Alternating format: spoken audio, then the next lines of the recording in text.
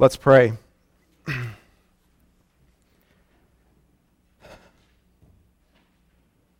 Worthy is the Lamb. Worthy is the Lamb that was slain for us. Jesus, we have worshipped you this morning. And just what an amazing thing it is that we can worship you. We can say how great you are, tell you how worthy you are. And as we do so, our hearts are lifted up. What grace, what mercy you have given us, and we can do that.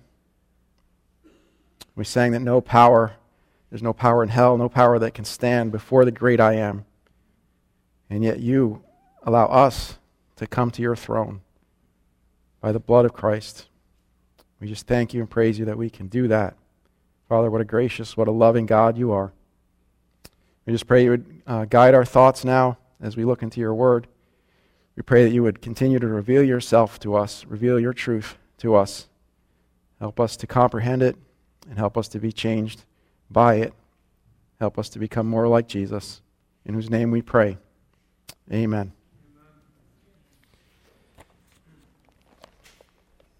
I'm going to be speaking from primarily Luke chapter 19. You want to turn there? Luke chapter 19, I'm going to be starting in verse 28.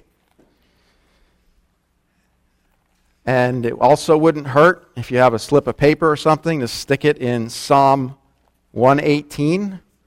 Psalm 118. So I got Luke 19 and Psalm 118.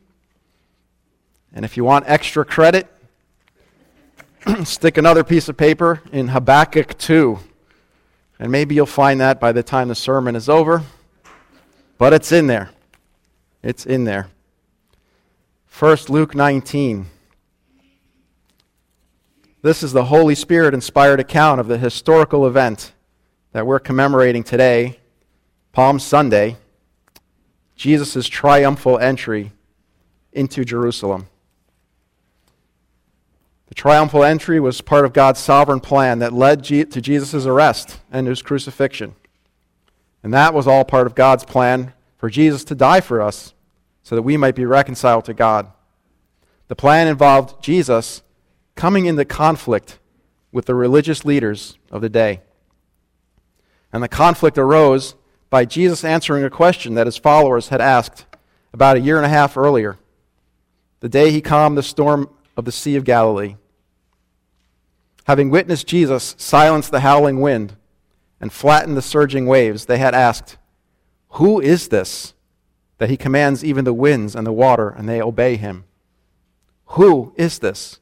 Who is Jesus? This day, on his entry into Jerusalem, and the days that followed, Jesus answered this question. Who am I? Who am I? I am Messiah. I am King. I am God. Let's read Luke's account, starting in verse 28. After he had said these things, he was going on ahead, going up to Jerusalem. When he approached Bethphage and Bethany, near the mount that is called Olivet, he sent two of the disciples, saying, "Go into the village ahead of you. There as you enter, you will find a colt tied on which no one has yet ever sat. Untie it and bring it here. If anyone asks you, 'Why are you untying it?' you shall say, 'The Lord has need of it.'" So those who were sent away went and found it just as he had told them. And as they were untying the colt, its owners said to them, "Why are you untying the colt?" And they said, "The Lord has need of it." They brought it to Jesus, and they threw their coats on the colt and put Jesus on it. And as he was going, they were spreading their coats on the road. As soon as he was approaching near the descent of the Mount of Olives, the whole crowd of the disciples began to praise God joyfully with a loud voice for all the miracles which they had seen, shouting, "Blessed is the King who comes in the name of the Lord, peace in heaven and glory in the highest." Some of the Pharisees in the crowd said to him, "Teacher, rebuke your disciples." But Jesus answered, "I tell you, if these become silent, the stones will cry out." When he approached Jerusalem, he saw the city and wept over it, saying, "If you had known in this day, even you, the things which make for peace, but now they have been hidden from your eyes. For the days will come upon you when your enemies will throw up a barricade against you and surround you and hem you in on every side, and they will level you to the ground and your children within you, and they will not leave in you one stone upon another, because you did not recognize the time of your visitation." Jesus has come to Jerusalem to celebrate the Passover. As he approaches the city, a crowd has gathered. In a parallel account, John makes it clear the crowd is large. The large crowd, John says, who had come to celebrate the Passover feast, when they heard that Jesus was coming to Jerusalem, took branches of the palm trees and went out to meet him and began to shout. Why are they gathered? Luke tells us they have come to praise God joyfully for all the miracles, the works of power that they had seen.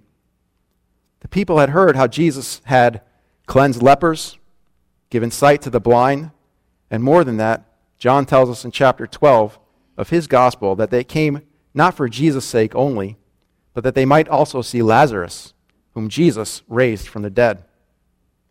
Jesus had raised a dead man, and the people wanted to see him.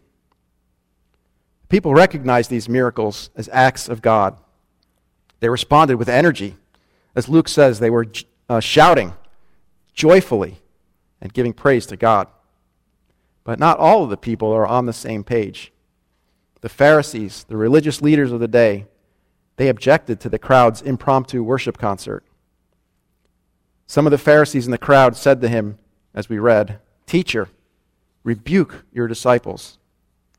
Why do the Pharisees ask Jesus to rebuke the disciples? The short answer is this: they did not recognize Jesus for who he is. They refused to accept Jesus' authority, and they rejected him. Who is Jesus? The Pharisees' answer was opposite Jesus' answer. The Pharisees would have said, he's not the Messiah, he's not our king, and he's certainly not our God. God's purpose in the triumphal entry is to show who Jesus is. But the Pharisees, the scribes, the elders, the religious leaders, they refused to receive the message. See, the Pharisees, the religious leaders, and the teachers, for their part, are convinced that life consists of their holding positions of authority. Their perspective, in simple terms, is it's all about us, it's all about me. Jesus, on the other hand, insists, guys, it's all about me. Whose perspective is true? If truth be truth, it ought to be something reliable, right? Something dependable, something solid. We often speak of facts as being cold and hard, like a rock. So this morning, I thought we'd look to the rocks in this story for insights into the truth. I thought we'd listen to rocks speak. What's that, you say? You've never heard rocks speak? You've heard a rubber band, haven't you? I bet you even heard a diamond ring. This morning, you're going to hear stones talk. Did you notice there were two references to stones in the story? In verse 40, Jesus says that if the people remained silent, the stones would cry out. That's reference 1. And then in verse 44, Jesus says that one day not one stone of Jerusalem will be left upon another. And there's one more reference to a stone. It's in verse 17 of chapter 20, if you would keep reading. It's in a part of the story we'll read in a few minutes, where Jesus speaks of the cornerstone. Now, these stones don't ever say a single word, but these stones carry an unmistakable and life-altering testimony that we all need to hear. They testify to who Jesus is. They tell us that Jesus is Messiah. They tell us Jesus is King. They tell us that Jesus is God. The first stones that testify to the identity of Jesus are the stones along the way, the stones that Jesus said would cry out if the disciples became silent. Who is Jesus? These stones tell us Jesus is Messiah. We, quote unquote, hear them speak when Jesus answers the Pharisees. The Pharisees said, "Teacher, rebuke your disciples," and Jesus answers with, "I tell you, if these If these become silent, the stones will cry out. Now, why did the religious leaders want the people to stop praising God for the works of power that Jesus had been performing? It's not because they're praising God. That's not the problem. It's because of how they are praising God. It's because of the words that they were shouting. They were shouting, "Blessed is the King who comes in the name of the Lord. Peace in heaven and glory in the highest." That first line is a rephrasing of verse 26 of Psalm 118. As I said, we're going to look at Psalm 118 briefly. Psalm 118 is a celebration of the salvation of God. In parts, it cries out to God for aid. And then there are other parts where it answers back and celebrates God's answer to those cries. I'm just going to read a few verses, kind of jump down there. Starting in verse 6, we see the psalmist saying, "From my distress I called upon the Lord, and the Lord answered me and set me in a large place." Down to verse 13, "I was falling, but the Lord helped me."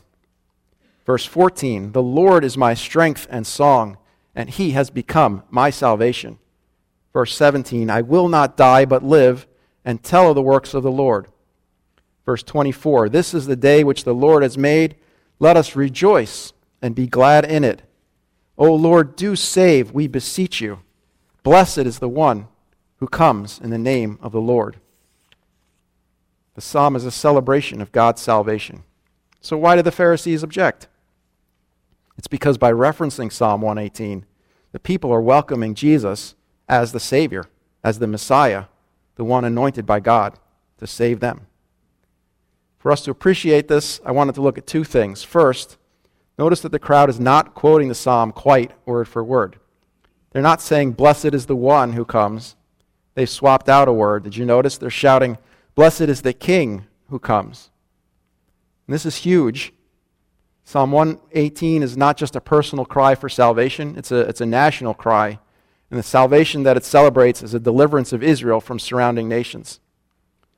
So particularly because Judea was, as Jesus rode into Jerusalem, governed by an occupying nation, that's Rome, the Jewish people celebrating Jesus as the King come to save them in the name of the Lord is making Jesus out to be the prophesied anointed one promised to save the nation. The people are claiming Jesus to be their national Messiah. And this title carries with it God's seal of approval and authority. And this is where the Pharisees cry, "Foul!" They do not recognize Jesus' authority, and they certainly do not receive him as Messiah. Second, there's a link to Psalm 118 that must have just grated on the Pharisees' ears. Luke doesn't record it, but Matthew, Mark, and John all record the people shouting, as we sang today, "Hosanna." That word Hosanna is also from Psalm 118.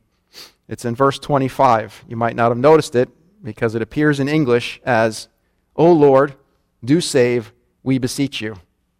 That's Hosanna. A word-for-word translation would be just simply, "Do save," or "Save now!" exclamation mark. In Hebrew, and I'm not a Hebrew scholar, so you'll have to forgive me, it's something like Hoshea na. It has two parts, Hoshea and na. The na means now, and it's an interjection. So it's appropriate to think of it as having an exclamation mark after it. It's something that would be appropriate to shout. In other words, we need you now. Save us now, God. But what really caught my attention as I was studying was that the first part of that word, Hosanna, the Hoshea part, it's the imperative form of the word Yasha, and it means deliver or saves. And get this, it shares its roots with the name Joshua. That was Jesus' name. Jesus is the Greek form of Joshua, or Jeshua, or more correctly, Yeshua. Jesus' name means Yahweh is salvation. God is salvation. And here's the thing, shouting Hosanna, Hoshiana, is almost like shouting Yeshuana. Very similar, and they come from the same roots. So in other words, the crowd is not too far off from shouting, "Jesus now! Jesus!" exclamation mark. Shouting Jesus with an exclamation mark after it, is to declare that God is salvation. And if you look at Psalm 118, verse 14, it says, "The Lord is my strength and song, and he has become my salvation." And Psalm 118:21 says, "I shall give thanks to you, Lord, for you have answered me, and you have become my salvation." That's that phrase, "you have become my salvation," the Lord has become my salvation. It contains Jesus' name, actually, in the Hebrew, right in there. So as the people are shouting, "Hosanna," as Jesus arrives, they're welcoming Jesus as the one who comes in the name of the Lord to bring salvation. And they're referencing this psalm that says that God has become salvation. Jesus is here to save us. That's really what the people are shouting. Jesus is the one sent by God to save us. And if we follow Psalm 118 to its logical conclusion, really what's being declared here is that Jesus is God. God has become our salvation. Jesus is God, come to save us. So the Pharisees objected. They objected because they saw Jesus as a usurper of their authority. Right? After all, wasn't it their role as the religious leaders and teachers of the day to be the authority? If God were going to save his people, wouldn't it be through their teaching and through their leadership? So they objected because they refused to recognize Jesus' authority to take on that role. And some might have also grasped this, what otherwise would be a blasphemy implication that Jesus is God, come to save his people. So they say, "Jesus, rebuke your disciples, make them stop." The Pharisees' criticism of the crowd is hard. But Jesus' response is harder still. Because Jesus says, "I tell you, if these become silent, the stones will cry out." What does Jesus mean by this? The image that first comes to my mind is a Romans 1:20 concept. That God's divine nature is clearly understood through what he has made. In other words, God doesn't need words to declare his truth. In 1 Chronicles 16 it says, "Let the heavens be glad and let the earth rejoice, and let them say among the nations, the Lord reigns. Let the sea roar and all that it contains. Let the field exult and all that is in it. Then the trees of the forest will sing for joy before the Lord." God doesn't need people to sing his praises. All creation already sings his praises. Creation is a declaration of his glory. And when people join in the chorus of all creation, they are just fulfilling their God-given purpose to glorify him and to enjoy him. But before man even came on the scene, creation sang his praise. And today, when everyone is asleep, the crickets and the spring peepers and the moon and the stars still sing his praise. And in places where there are no people, in the dark depths of the oceans, in the remotest rainforests, atop the highest mountains, and the farthest reaches of space, his eternal power and his divine nature are testified to day by day, moment by moment, without a single word being said. So God doesn't need people. He doesn't even need words. The myriad songs of his praise are sung in the sounds and the silence of the universe he made. The stones along the way, then, had they remained silent, would have testified nonetheless to the glory of God. But had the people been silent, would the stones along the way have literally cried out that Jesus was the Messiah? That's what Jesus said, so I'm going with yes. I have no doubt that the God who made all things, who gave sounds to all living creatures that have a voice, he who gave us indeed ears to hear, and he who actually made water pour out of a desert rock, he most certainly could draw shouts of praise from silent stone. But there's more to Jesus' comment that the stones would cry out. There's a reference to Habakkuk 2, verse 11, where it says, "Surely the stone will cry out from the wall." The phrase comes as part of a warning. I'm reading starting in verse 9 of Habakkuk 2. "Woe to him who gets evil gain for his house, to put his nest on high, to be delivered from the hand of calamity. You have devised a shameful thing for your house by cutting off many peoples, so you are sinning against yourself. Surely the stone will cry out from the wall, and the rafter will answer it from the framework." The context here in Habakkuk 2 is God speaking to rich leaders who are oppressing the poor. They're enriching themselves by evil means to build for themselves stone houses and comfortable lives, while the poor whom they have cheated are cut off, left without shelter and exposed to the elements and to danger. And the scriptures say the very stones of the houses of the rich cry out in testimony against those who've elevated themselves at the expense of others. Doesn't this seem an apt metaphor for the Pharisees? They elevated themselves. They devised a religious regime that made it impossible for everyday folk to comply. They promoted themselves and used their position to advantage to live the life of the rich and the powerful, while they cut off the common people from entering in. Jesus condemned the Pharisees for these very things. You can see in Matthew 23, where he says, "The scribes and the Pharisees, they have seated themselves in the chair of Moses. They tie up heavy burdens and lay them on men's shoulders, but they themselves are unwilling to move them with so much as a finger. They love the places of honor at banquets and the chief seats in the synagogues and respectful greetings in the marketplaces. And they love being called rabbi by men. But woe to you, scribes and Pharisees, hypocrites, because you shut off the kingdom of heaven from people. For you do not enter yourselves, nor do you allow those who are entering to go in."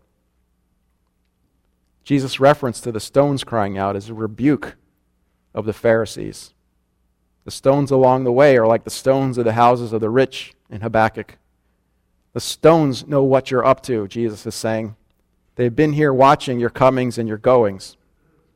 If these people who are testifying to my authority as Messiah were to be silent, these stones along the way would rise up and condemn you as false teachers who puff themselves up and mislead the people so that they are shut off of the kingdom of heaven.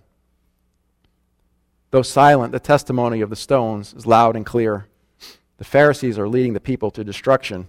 The Messiah is leading the people to salvation. Who is Jesus? Jesus is Messiah, God in flesh, come to save his people. The stones know it. All creation knows it. And the Pharisees deny it, and they're trying to suppress it. The second stones that testify to the identity of Jesus are the stones of Jerusalem. Who is Jesus? The stones of Jerusalem testify that Jesus is king. These stones are mentioned in verse 44 of Luke 19, which we read earlier. Starting in verse 43, "For the days will come upon you," Jesus says to the city of Jerusalem, "when your enemies will throw up a barricade against you and surround you and hem you in on every side. And they will level you to the ground and your children within you, and they will not leave in you one stone upon another, because you did not recognize the time of your visitation."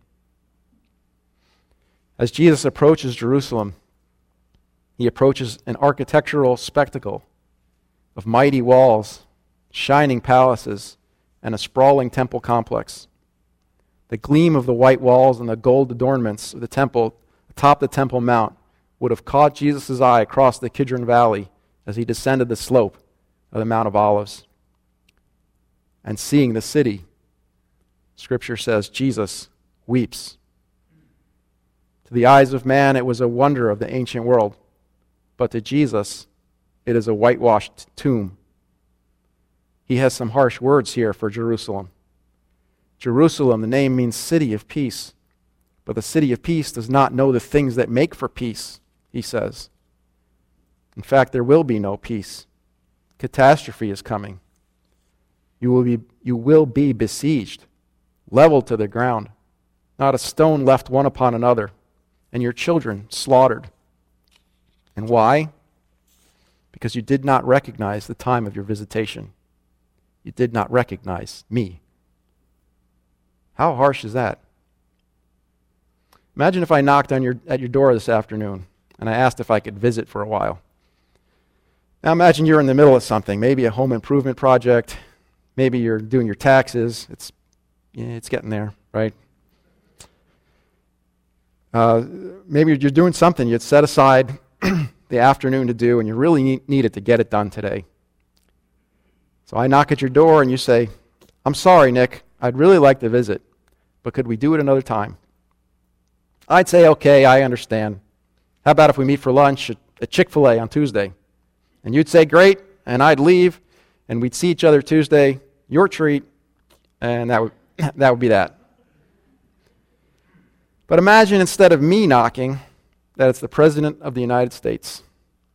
And it's not a surprise. His office has been in communication with you for months to plan this visit. They told you when he'd be there. They told you when he'd be there. They told you that he'd be accompanied by a diplomatic envoy. They even sent Secret Service agents to visit ahead of time to prepare the way. And the president is not coming to socialize. He's on urgent business. You see, you are a representative of a government that's declared war on the United States. And the U.S. Armed Forces is planning an assault on all land on U.S. soil occupied by your government, including your house. The president is coming in an unprecedented display of diplomatic humility to present you the terms of a peace treaty, a plan that would save you and thousands from destruction. So, at the appointed time, the presidential motorcade rolls in and the Secret Service agents escort the president and diplomats to your door, just as you've been told. There's a knock at the door. Someone says, "The President of the United States." And you're like, "Who? Never heard of him. Get these people off my lawn." And you slam the door. At that point, the president says, "Because you didn't recognize me, you have rejected my peace plan. The army is going to surround your house and level it to the ground. It will come crashing down on all of you, and there'll be no escape." Jesus has come to Jerusalem, humble and riding on a donkey, on a peace mission. He's the Prince of Peace, riding in not on a war horse, but on a donkey, a symbol of peace. He's come to a world at war with God to announce the way to peace. He's come to reconcile man to God. He's come just as God had announced 500 years earlier through the prophet Zechariah. We can read in Zechariah 9, "Rejoice greatly, O daughter of Zion. Shout in triumph, O daughter of Jerusalem. Behold, your king is coming to you. He is just and endowed with salvation, humble and mounted on a donkey, even on a colt, the foal of a donkey." But the Pharisees, leaders and teachers, most of them anyway, have refused to accept the prophecy as referring to Jesus. They've refused to accept Jesus as the one chosen to save them. And the crowd, for their part, though they are now shouting, "Blessed is the King," before the week is over, they too will reject him and will call for his execution. And here's the thing. He's the King. He alone has the plan to save them. He alone has the words of life. But the people wind up slamming the door in his face. It grieves his heart. He weeps over Jerusalem because he knows they will reject him. And he knows what's going to happen because of it. Your city will be destroyed. Your children slaughtered, and not one stone left upon another, because you did not recognize the time of your visitation. You did not recognize me. That's pretty heavy. And in human terms, it sounds vindictive. It sounds like, okay, if you're going to be that way, fine. You rejected me, you hurt my feelings. We'll see how you like it when fire rains down out of heaven and the world comes to an end. But that's not at all what Jesus is saying. He's simply stating the facts. Those who reject the King have rejected the King. To be separated from the King is to be lost in this world and for eternity. C.S. Lewis wrote, "There are two kinds of people in the end. Those who say to God, 'Thy will be done,' who dwell in his presence. And those to whom God says, 'Thy will be done,' who are forever separated from him." See, Jesus is greater than the President of the United States. In Luke 11, Jesus says of himself, "Something greater than Jonah is here." You know the story of Jonah. He went to Nineveh, a city that was in rebellion against God. And Jonah preached that destruction was coming. And the people recognized the words of God that Jonah spoke. And they repented, and God spared them. But something greater than Jonah has come to Jerusalem, and Jerusalem did not repent. The men of Nineveh, Jesus says, will stand up with this generation at the judgment and condemn it, because they repented at the preaching of Jonah. And behold, something greater than Jonah is here. You, Jerusalem, have chosen to remain at war with the King of the universe, and so you are lost. And as the King of the universe, Jesus is predicting the future, a future that should stand as a warning to all who would reject the King. It's a physical illustration of a spiritual reality. Those who do not recognize the King are doomed to a forever separated from the King. The city will be destroyed, Jesus says, barricaded, surrounded, and leveled to the ground. And if you know your history, you know what happened. About 37 years later, in AD 70, Jerusalem was besieged by the Romans. Actually, I read that the siege began on this day, April 14th. That would be 1949 years ago. 4 legions surrounded Jerusalem, a grand total of as many as 44,000 troops. The siege lasted 4 months.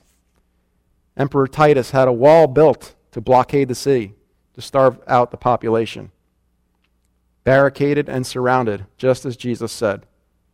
Eventually the city walls were breached, and the historian Josephus records that as the legions charged in, the slaughter of the unarmed citizens was gruesome. Caesar gave orders that they should demolish the entire city and temple, but that they should leave the wall that enclosed the city on the west side. This wall was spared, but for all the rest of the wall surrounding Jerusalem, it was so thoroughly laid even with the ground. Listen to this. The wall was so thoroughly laid even with the ground that there was left nothing to make those who came thither believe that Jerusalem had ever been inhabited. Had anyone who had known the place before come to it now, he would not have known it. Though he were at the city itself, yet he would have asked, "Where is it?" The temple, the palaces, all the freestanding walls were leveled to the ground, just as Jesus said. Stones were not left one upon another. Some might object, what about the Western Wall? Turns out the Western Wall was left standing. It is part of a retaining wall that actually held up earth. It wasn't a freestanding wall. Herod had built this to contain extra ground that he was dumping in there. He had this grandiose temple plaza that he constructed. Needed some extra space for that. These were the only stones that were left upon each other.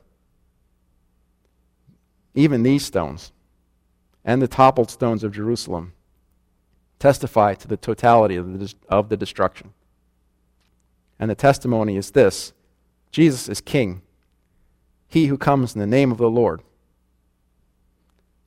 He was not one among many messiahs. He was the true one, the only one. I am the King who comes in the name of the Lord, Jesus is saying. I am the Lord who has become salvation. You did not recognize me. You did not recognize my authority as King to make peace, and so destruction has come upon you. Who is Jesus? The stones along the way testify that Jesus is Messiah. Then the stones of Jerusalem testify that Jesus is King. There's one final stone we need to listen to today. It's the chief cornerstone. The chief cornerstone testifies that Jesus is God. Now this stone is not a physical stone, but a metaphorical one. It was not mentioned in the story of the triumphal entry, but if you look over to Luke 20, verse 17, you'll see that Jesus mentions the chief cornerstone a day or so after his triumphal entry, during one of his teaching sessions at the temple. The scene is this: the chief priests, the scribes, and the elders are confronting Jesus in the temple. Tell us, they say, by what authority are you doing these things? Or who is the one who gave you this authority? And part of Jesus' answer is to tell them this parable. I'm going to read Luke 20, starting in verse 9. A man planted a vineyard and rented it out to vine growers and went on a journey for a long time. At the harvest time, he sent a slave to the vine growers so that they would give him some of the produce of the vineyard. But the vine growers beat him and sent him away empty-handed. And he proceeded to send another slave, and they beat him also and treated him shamefully and sent him away empty-handed. And he proceeded to send a third, and this one also they wounded and cast out. The owner of the vineyard said, "What shall I do? I will send my beloved son. Perhaps they will respect him." But when the vine growers saw him, they reasoned with one another, saying, "This is the heir. Let us kill him so that the inheritance will be ours." So they threw him out of the vineyard and killed him. What then will the owner of the vineyard do to them? Jesus asks. He will come and destroy these vine growers and will give the vineyard to others. Jesus spoke this parable against the Jewish religious leaders, and Luke tells us that they knew it. You look in verse 19, a couple verses down. They knew he spoke the parable against them. The religious leaders, they're the vine growers. God is the man who planted the vineyard. The vineyard is Israel, and God had entrusted Israel to the religious leaders. They were to tend Israel on God's behalf, to lead Israel as God's stewards. How are they supposed to lead? By giving God his due. What is due God? Worship, praise, honor, love, ascribing to him all power and authority. But the leaders refused to give God his due. Yes, they studied and taught the scriptures. Yes, they observed the ritual laws. Yes, they prayed in public. Yes, they gave their tithes and their offerings. But they did all of these things not out of a heart of worship to God. They did these things to be noticed by others. They didn't do these things because they loved God. They did these things because they loved the title teacher, and they loved the places of honor and the best seats and the respectful greetings and being called teacher. Bottom line, they wanted the vineyard for themselves. They wanted to be in control. They wanted to be at the center. They wanted to be on the throne. God had given them Moses and the law. God had sent them prophet after prophet, calling them to humble themselves before him. God had sent John the Baptist to call them to repent. And historically, we know that Israel failed to recognize the message and the authority of God's prophets. They complained against them, rejected them, even beat and killed them. At the last, God had sent Jesus, his beloved Son. Perhaps, said God, they will respect him. When the vine growers saw the Son, what they said to themselves is quite revealing in the parable. This is the heir, let us kill him so that the inheritance will be ours. The leaders wanted the vineyard for themselves. They wanted the authority. They didn't really want to worship. They wanted to be worshipped. So, though they knew in their hearts who the true heir was, they refused to recognize him as such. And what will happen? Jesus says that God will come and destroy the religious leaders and give the riches of his inheritance to someone else.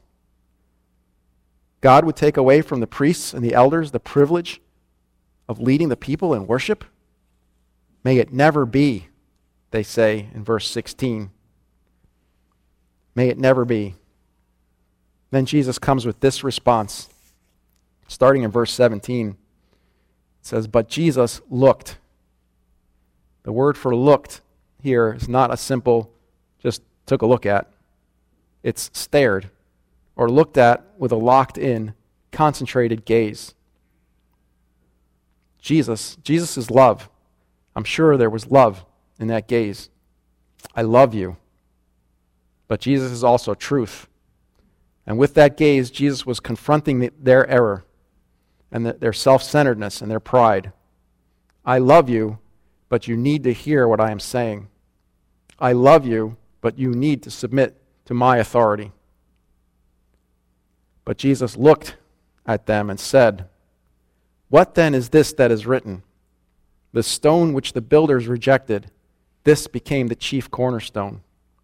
Everyone who falls on that stone will be broken to pieces, but on whomever it falls, it will scatter him like dust." When Jesus says the stone which the builders rejected has become the chief cornerstone, He's quoting again Psalm 118, the same psalm that we referenced earlier that says, "Blessed is the one who comes in the name of the Lord," and says, "Hosanna." Jesus is bringing the Pharisees and the scribes and teachers right back to the triumphal entry, right back to where we started.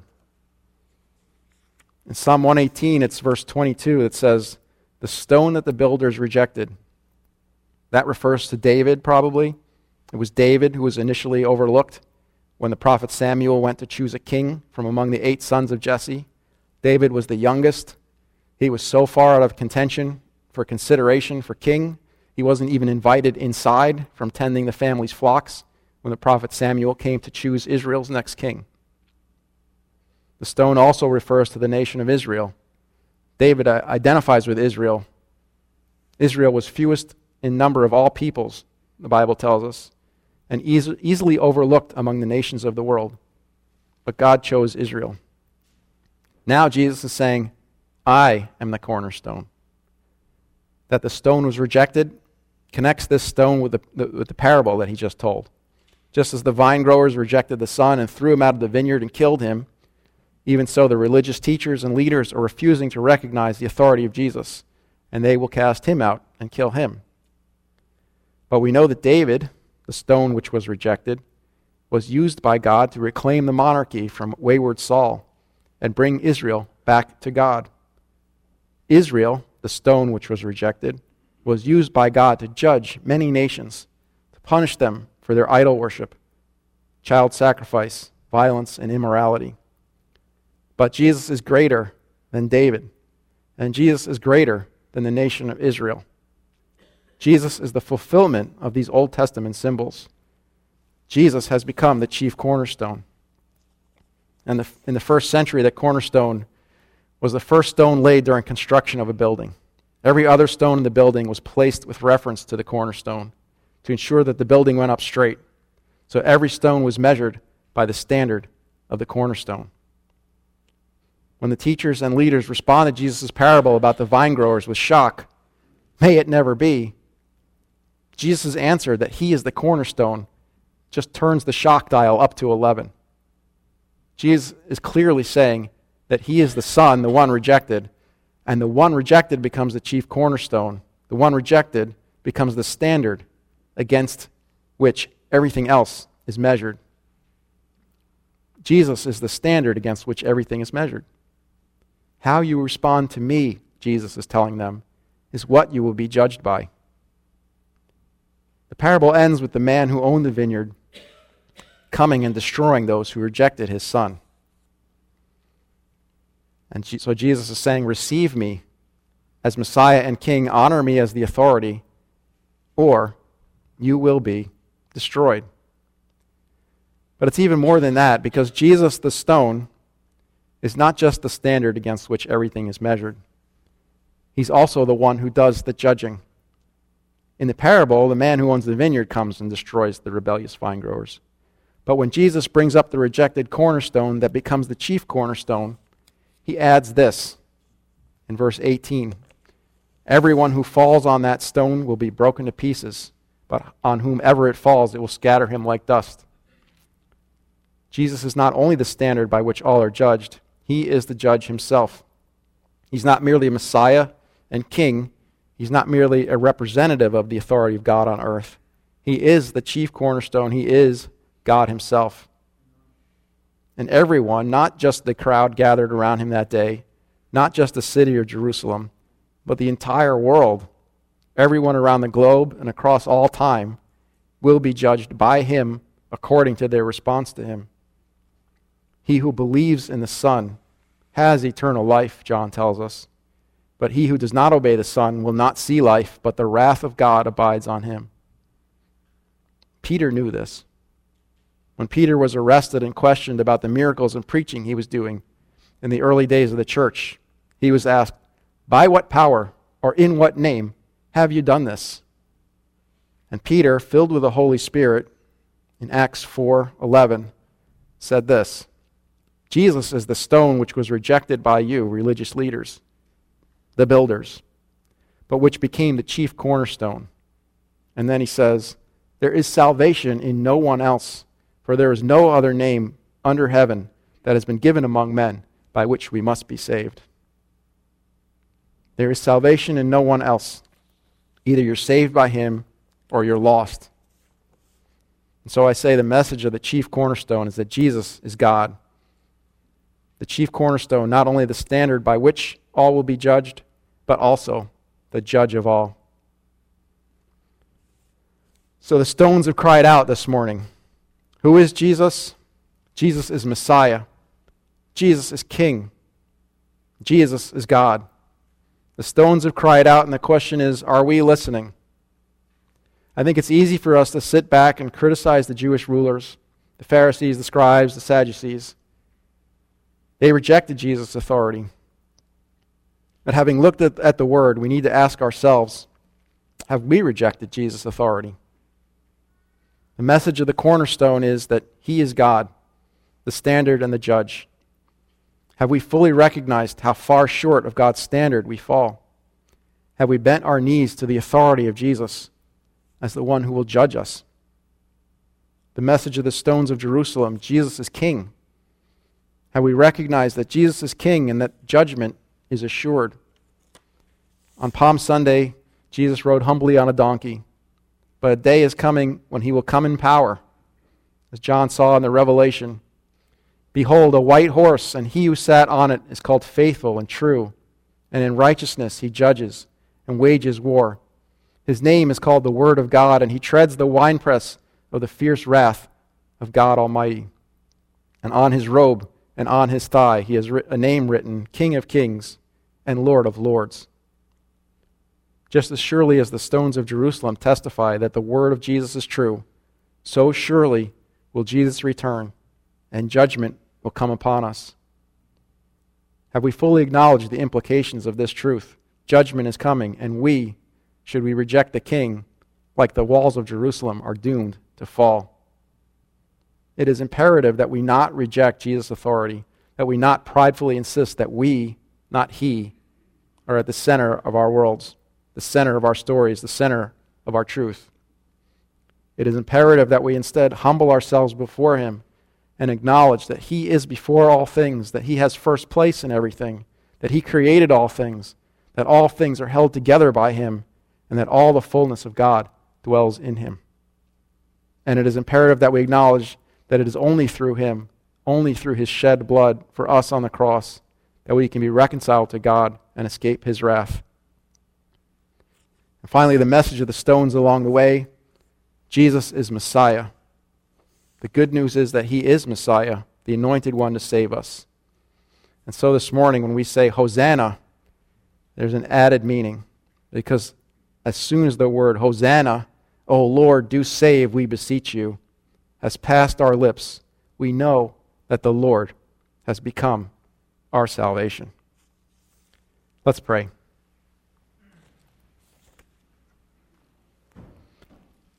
Lord Jesus, in 1 Corinthians 2, your word says that none of the rulers of this age has understood. For if they had understood, they would not have crucified the Lord of glory. The rulers, the Pharisees, the teachers, the elders, Jesus, they crucified you because they did not understand. And they did not understand because an unspiritual man does not accept the things of the Spirit of God.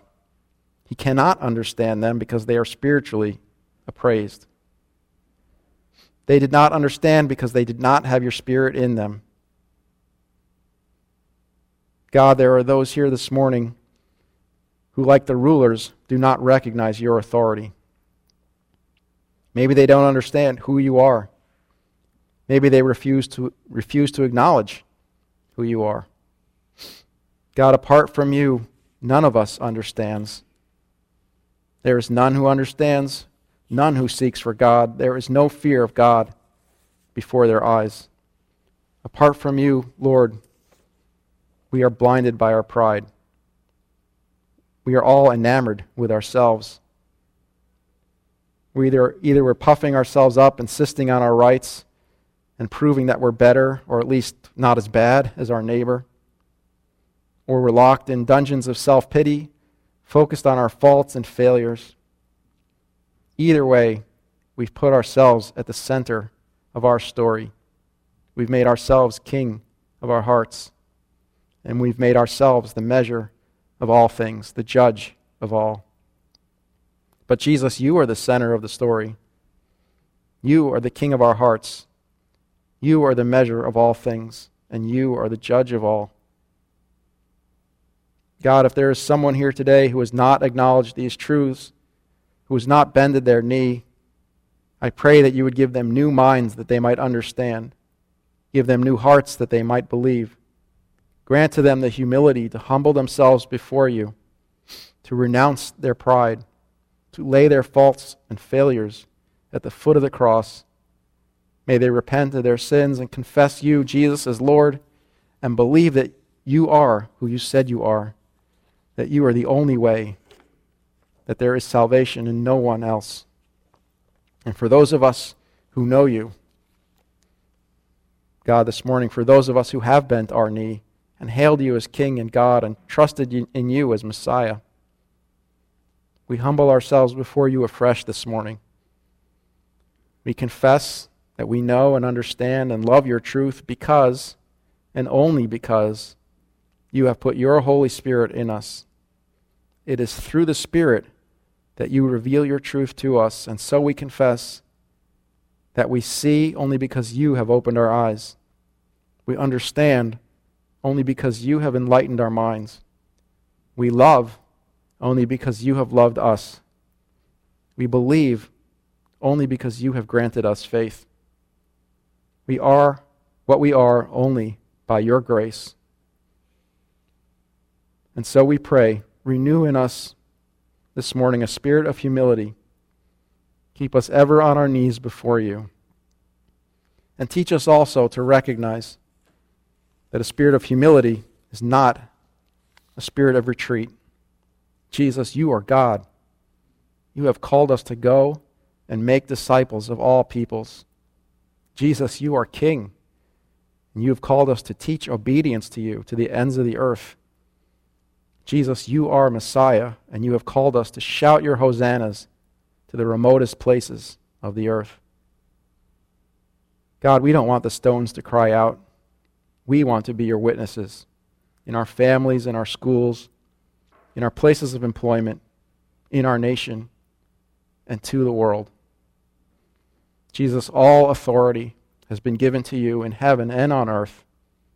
Teach us humility in the face of this truth, but also teach us boldness to stand on the power of this truth.